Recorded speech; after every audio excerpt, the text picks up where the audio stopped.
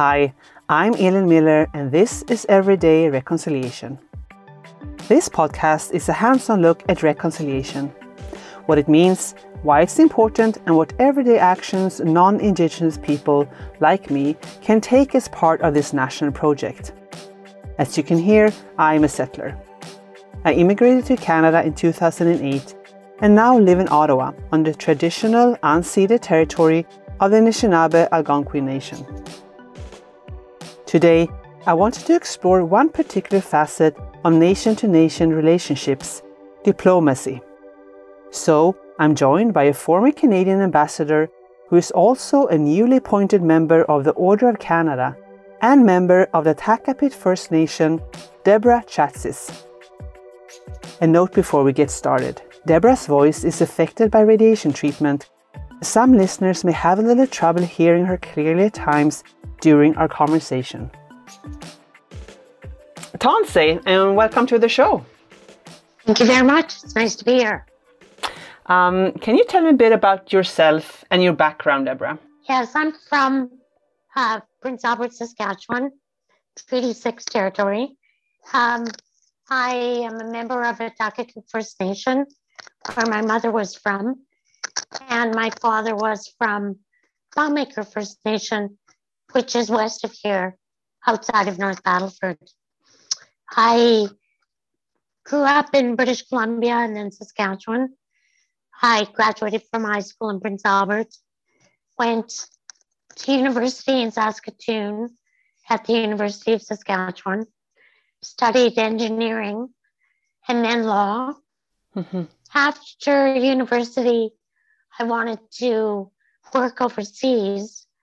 So I was looking at teaching English overseas or working for a law firm.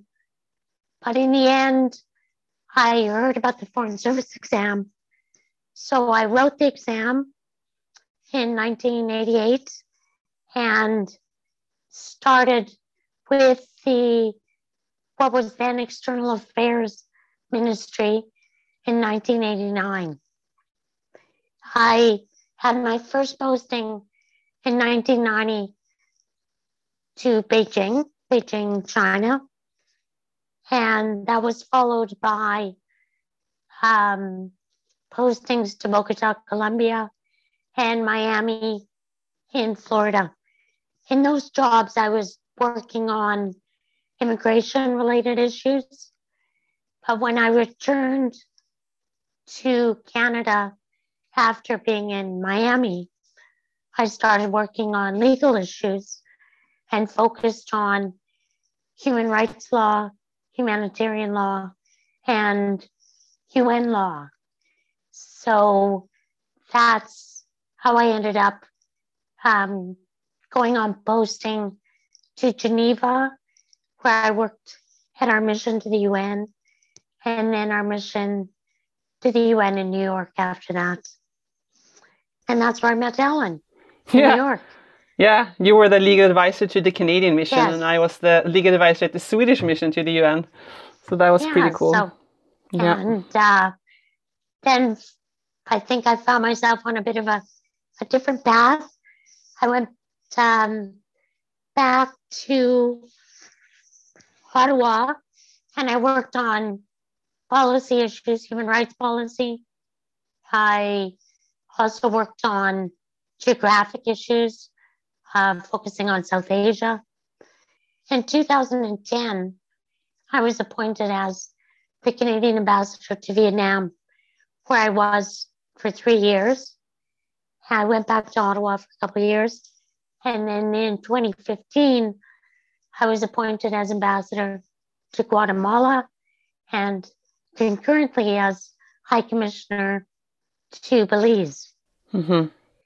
So I was there for a couple of years, and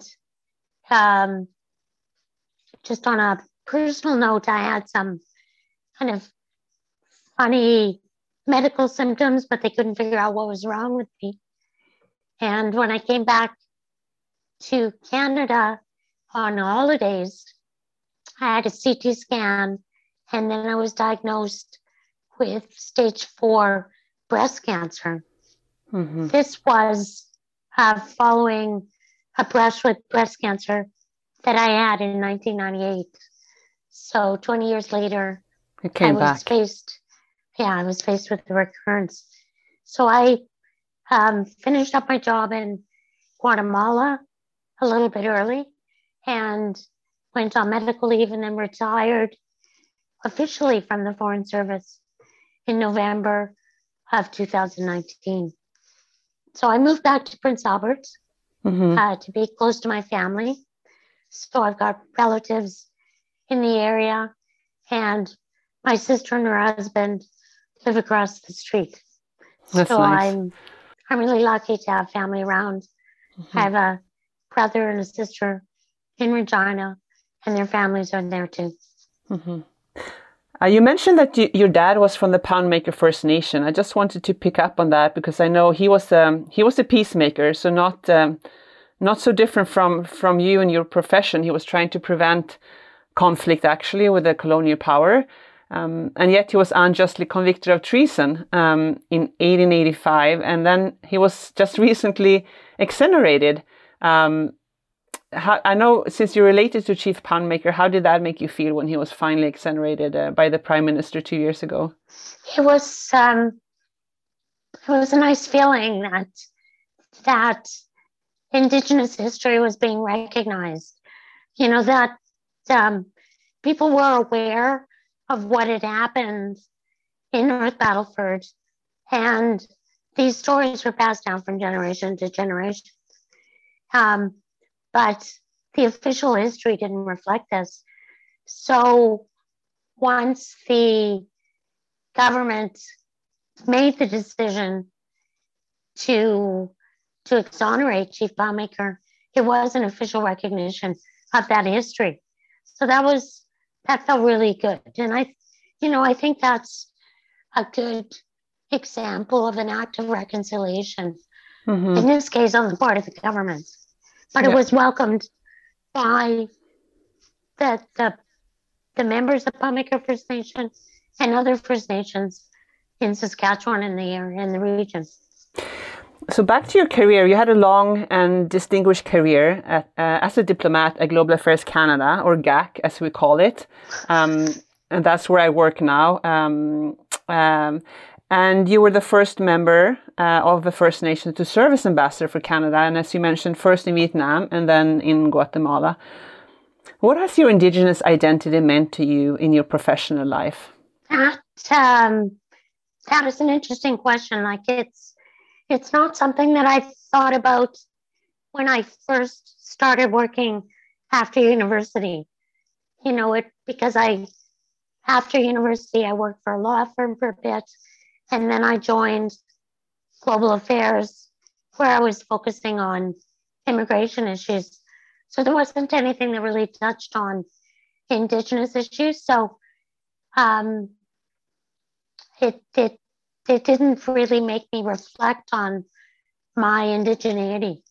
What really made the difference for me was when I was working in the legal bureau at Foreign Affairs or Global Affairs, and I was working on the issue of Indigenous rights, and in particular, what was then the draft Declaration on the Rights of Indigenous Peoples.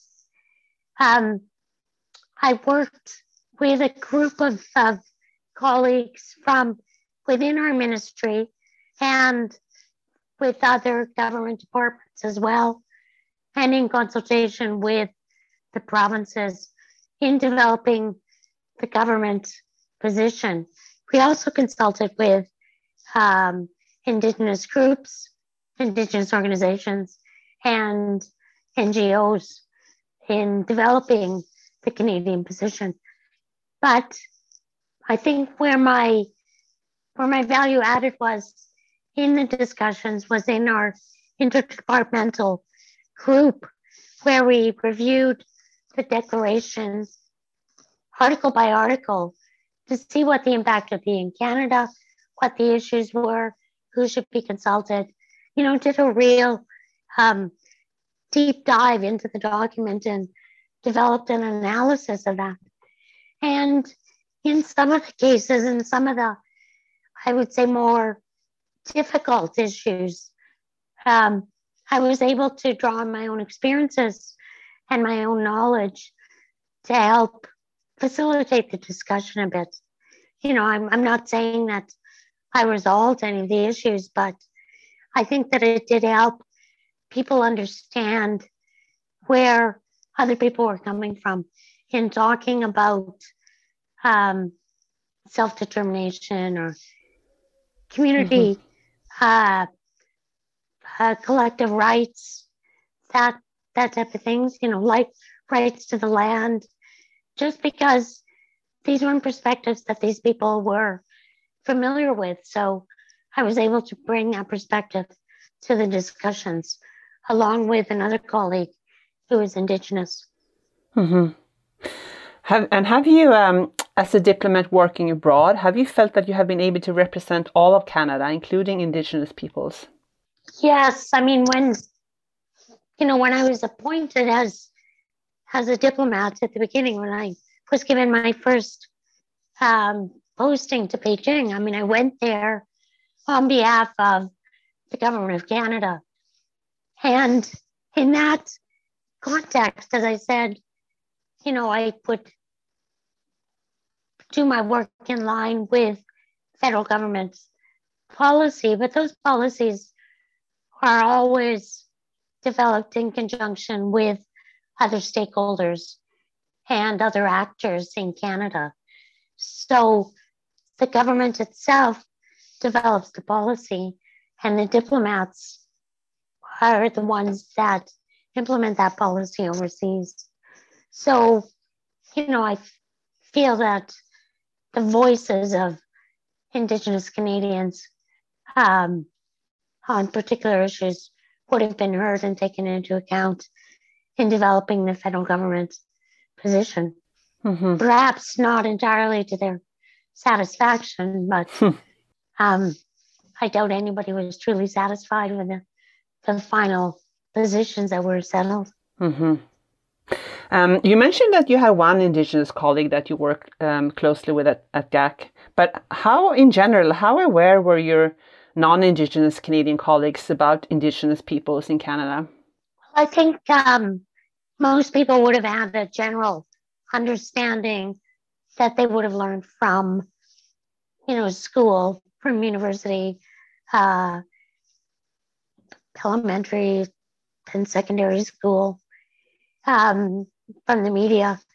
There would be people that had more direct contact with Indigenous peoples, and of course, they would have had a greater understanding, particularly those people that lived in closer proximity to Indigenous communities. Mm-hmm.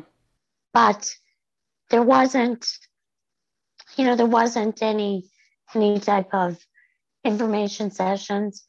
We did have Indigenous employees, and there was an effort at various stages to recruit more Indigenous people. Some of the people stayed, not everybody stayed. So there were varying efforts. Yeah. Did you ever meet racism at GAC? I don't recall meeting any overt racism personally, but I'm sure that I would have at least indirectly encountered some biases or systemic racism in the institution. I know that there is racism against people from other races as well, and overseas you see that a bit more, I think. So it's not, unfortunately, it's not a racism-free organization as much as we'd like it to be. Mm-hmm. Something else I wanted to mention. So you have received awards before for the work you did on the Landmines Treaty. And then in December, just weeks ago, you were appointed to Order of Canada. I wanted to congratulate you on that. Thank you very much. You were appointed for your leadership as the first member of a First Nation to serve as ambassador for Canada and for your advocacy of human rights around the globe. I wanted to talk a bit about that. As an ambassador, you can have influence on decisions and processes, for example, through advocacy. And at some postings, you can influence more than others. Do you have any examples you can give from your postings abroad of how you were able to support Indigenous voices or even advance Indigenous rights? In my last posting in Guatemala, one of the reasons that I decided to go there was because they have a large Indigenous community or Indigenous population. There are approximately 50% of the population is Indigenous, I would say, many of whom live below the poverty line, and especially women and children at risk. So I have decided to make it one of my personal priorities in my posting to Guatemala to work on Indigenous issues.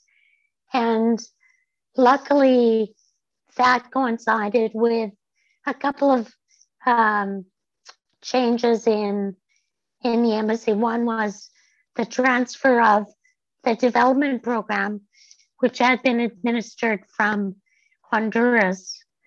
It was transferred to Guatemala. So we became responsible for developing and implementing the development program. And at the same time, with the government, there was increased emphasis on Indigenous rights and Indigenous peoples as part of our foreign policy. So what we decided to do as a group at the embassy was develop an action plan and look at how Indigenous rights could be advanced as a whole using the various tools that the embassy had. The main one being, of course, the development program. And we were able to shift the focus of the development program to a focus on Indigenous peoples, in particular women and youth, because those were the communities that were most at risk.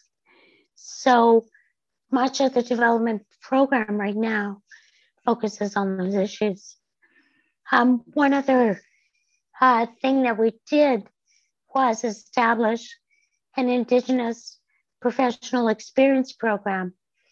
And in this program, one Indigenous professional is chosen to work at the embassy for 6 months in an advisory capacity.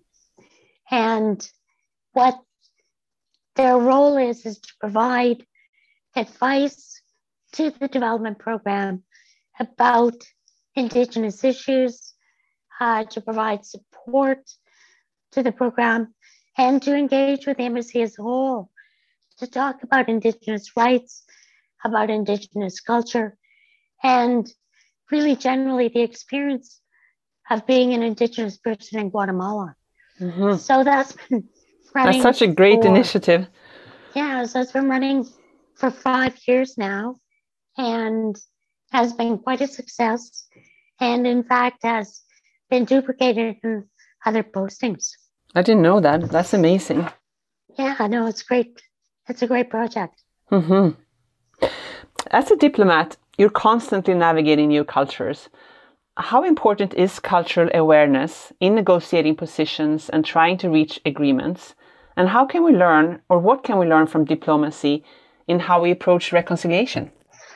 Well, as you're a diplomat yourself, you're aware how important it is to know as much as possible about the culture of countries when you're in negotiations. It's not always possible when you're working at the UN and you're dealing with, 150 different delegations.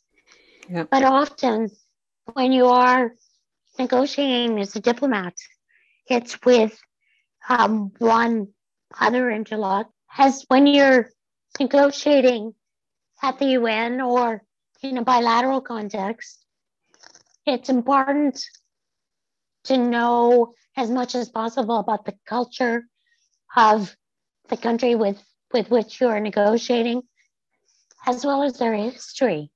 Mm-hmm. For example, when I was in Vietnam, I tried to learn as much as possible about the history and the culture of the country, including, the recent developments in the country, just to try and understand where their government would be coming from on particular issues. And that's of extreme value when you are in negotiations with that other country. Mm-hmm. And it's also useful, even just, I would say, developing bilateral relations to know more about the country so that you can engage with them on a deeper level.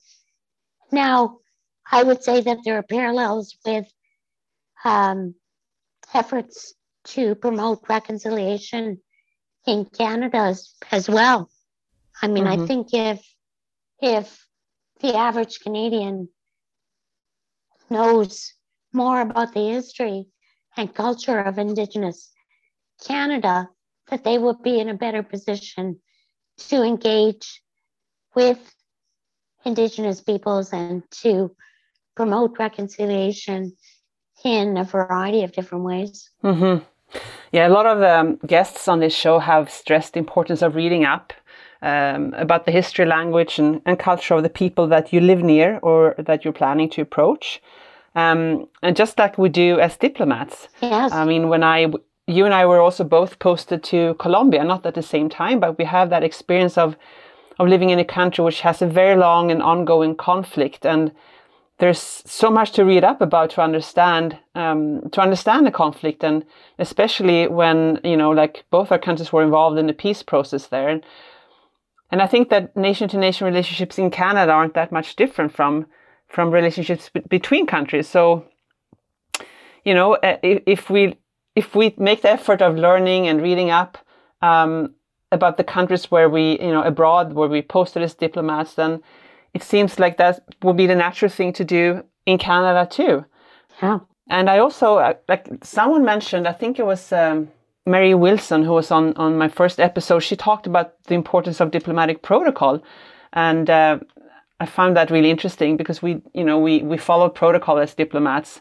And maybe we should focus more on that here, like read up what's the custom in your culture, and how do I adapt, and how do I follow that to show respect, which is so important when you want to build trust and relationships. Yes, I think that you've highlighted, the key issue, which is respect, and it's so important to show your respect for the other person's culture and history, or the other country's culture and history, because it matters. What happened in Colombia in the 1950s still has resonance now. And what happened in Canada in the 1800s also has relevance now and resonance. So it really does make a difference to do that. And I would just say on language, I mean, I think you're right that that's incredibly important. And if you can learn the other country or community's language, you're in a much better position to engage and to negotiate, if the case may be. Even if you're not able to learn enough of the language to be fluent, it's always welcome if you're able to speak a few words when you're first introduced to people, because that's a sign of respect as well. Mm-hmm. Do you speak Cree? No, I don't. My parents spoke Cree, but I was born in British Columbia and lived there until grade 4. And my parents made the decision at the time not to teach us Cree because they wanted us to focus on English. Mm-hmm. That being said, I'm trying to study Cree right now. One of my cousins is a well-known Cree teacher, Oh, good. Dolores Sand. And my sister and I and my sister's husband meet with her regularly to have dinner and to have informal Cree lessons. So it's been a lot of fun, and it's been rewarding because even though I don't speak Cree, I hear it in my head. Mm-hmm. I'm familiar with the sounds of Cree, having heard it, since I was a child. Mm-hmm. So I'm trying, but it's difficult at any time to study a language. Mm-hmm. But you got to try. Yeah, seems to get harder the older you get Yes, absolutely. Yeah, but I think it's a good reminder, because when we go on postings, we always take care to learn the language, or at least some rudimentary version of it before. But we don't think of that in Canada, and with all the different Indigenous peoples we have here. So I think we have a lot to learn on that. I'm at my last question. Okay. And that's really coming down to what this show is about, what non-Indigenous Canadians can do themselves as individuals to contribute to reconciliation. And so what are the top 3 things that you would suggest that settlers like me do? First one, you mentioned already, and that is I would encourage people to read a book by an Indigenous author. Mm-hmm. It doesn't necessarily have to be a history book. It could be a book about culture. It could be a fiction book. One of the things that I've been amazed by in recent years has been the explosion of Indigenous writers writing in all types of genres, all sorts of fiction, post-apocalyptic, science fiction, youth fiction. Do you have a Historical recommendation? fiction. Something you read recently, maybe? Or Well, one of my favorite books is called The Marrow Thieves by Shirley Dimolin, I think is her name, and I probably have mispronounced that. But she's from Manitoba, she's from Ontario, I think. The Manitoba writer I'm thinking of is Katerina Vermette, and she wrote a book called The Break. The first one is a post-apocalyptic book, The Marrow Thieves. Yeah, one of my kids is reading that in school right now. Yeah, but I think it's accessible to everybody. It's really an excellent book. The Break is one really more for adults, and it's about a young woman's experience in Winnipeg. It's not an easy book, but it's a rewarding book. There are a number of books about the residential school experiences, both fiction and nonfiction. One of the books on my book pile is Five Little Indians by Michelle Good. So that's kind of one of my next books to read. There's a book called Indian Horse by Richard Wagamese, and that was made into a movie. Yeah, really good one. That book was based on the story of one of my relatives. Oh, wow. There's a fellow named Freddie Sasakamoose. He was one of my mother's cousins, second, third cousins, I think, and was from Atakakoop Reserve. He died last year, unfortunately. But up until that time, he acted as kind of an ambassador for hockey, for Indigenous hockey, because he was the first treaty Indian to play for an NHL team. He played for the Chicago Blackhawks. He didn't play long, but it had a real impact on him. And hockey was the focus of his life, really, for the rest of his life. Did he like the book and the movie? I'm not sure, because it wasn't, I think it was kind of his story in general terms, but I think the details weren't the same. He wrote his own book, or he co-wrote his biography called, I believe it's called They Called Me Chief. But that came out last year, and it's an interesting book because it talks about his experience growing up in a Dakotub and going to residential school, followed by his kind of career in hockey, his time in the NHL, and then his hockey career after that, playing in the leagues in Western Canada. So I'd recommend that book as well. So that was my first recommendation. Yeah, thanks for those. They're great. Yeah. The second one is attend an Indigenous cultural event.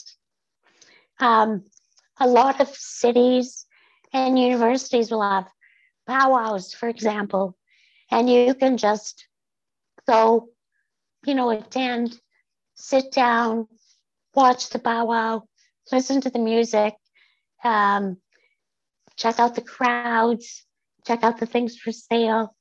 It's a nice experience, and it also would give you the chance to engage with Indigenous people, and that's my third recommendation, and that is to actually speak to an Indigenous person, find out about their experiences, talk to them about, their background, where they went to school, where they work, what their family's like. Everybody likes talking about themselves.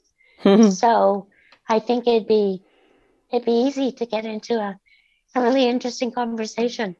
So take that opportunity if you see somebody that looks interesting, sit down, try and have a conversation with them. So that's my third recommendation.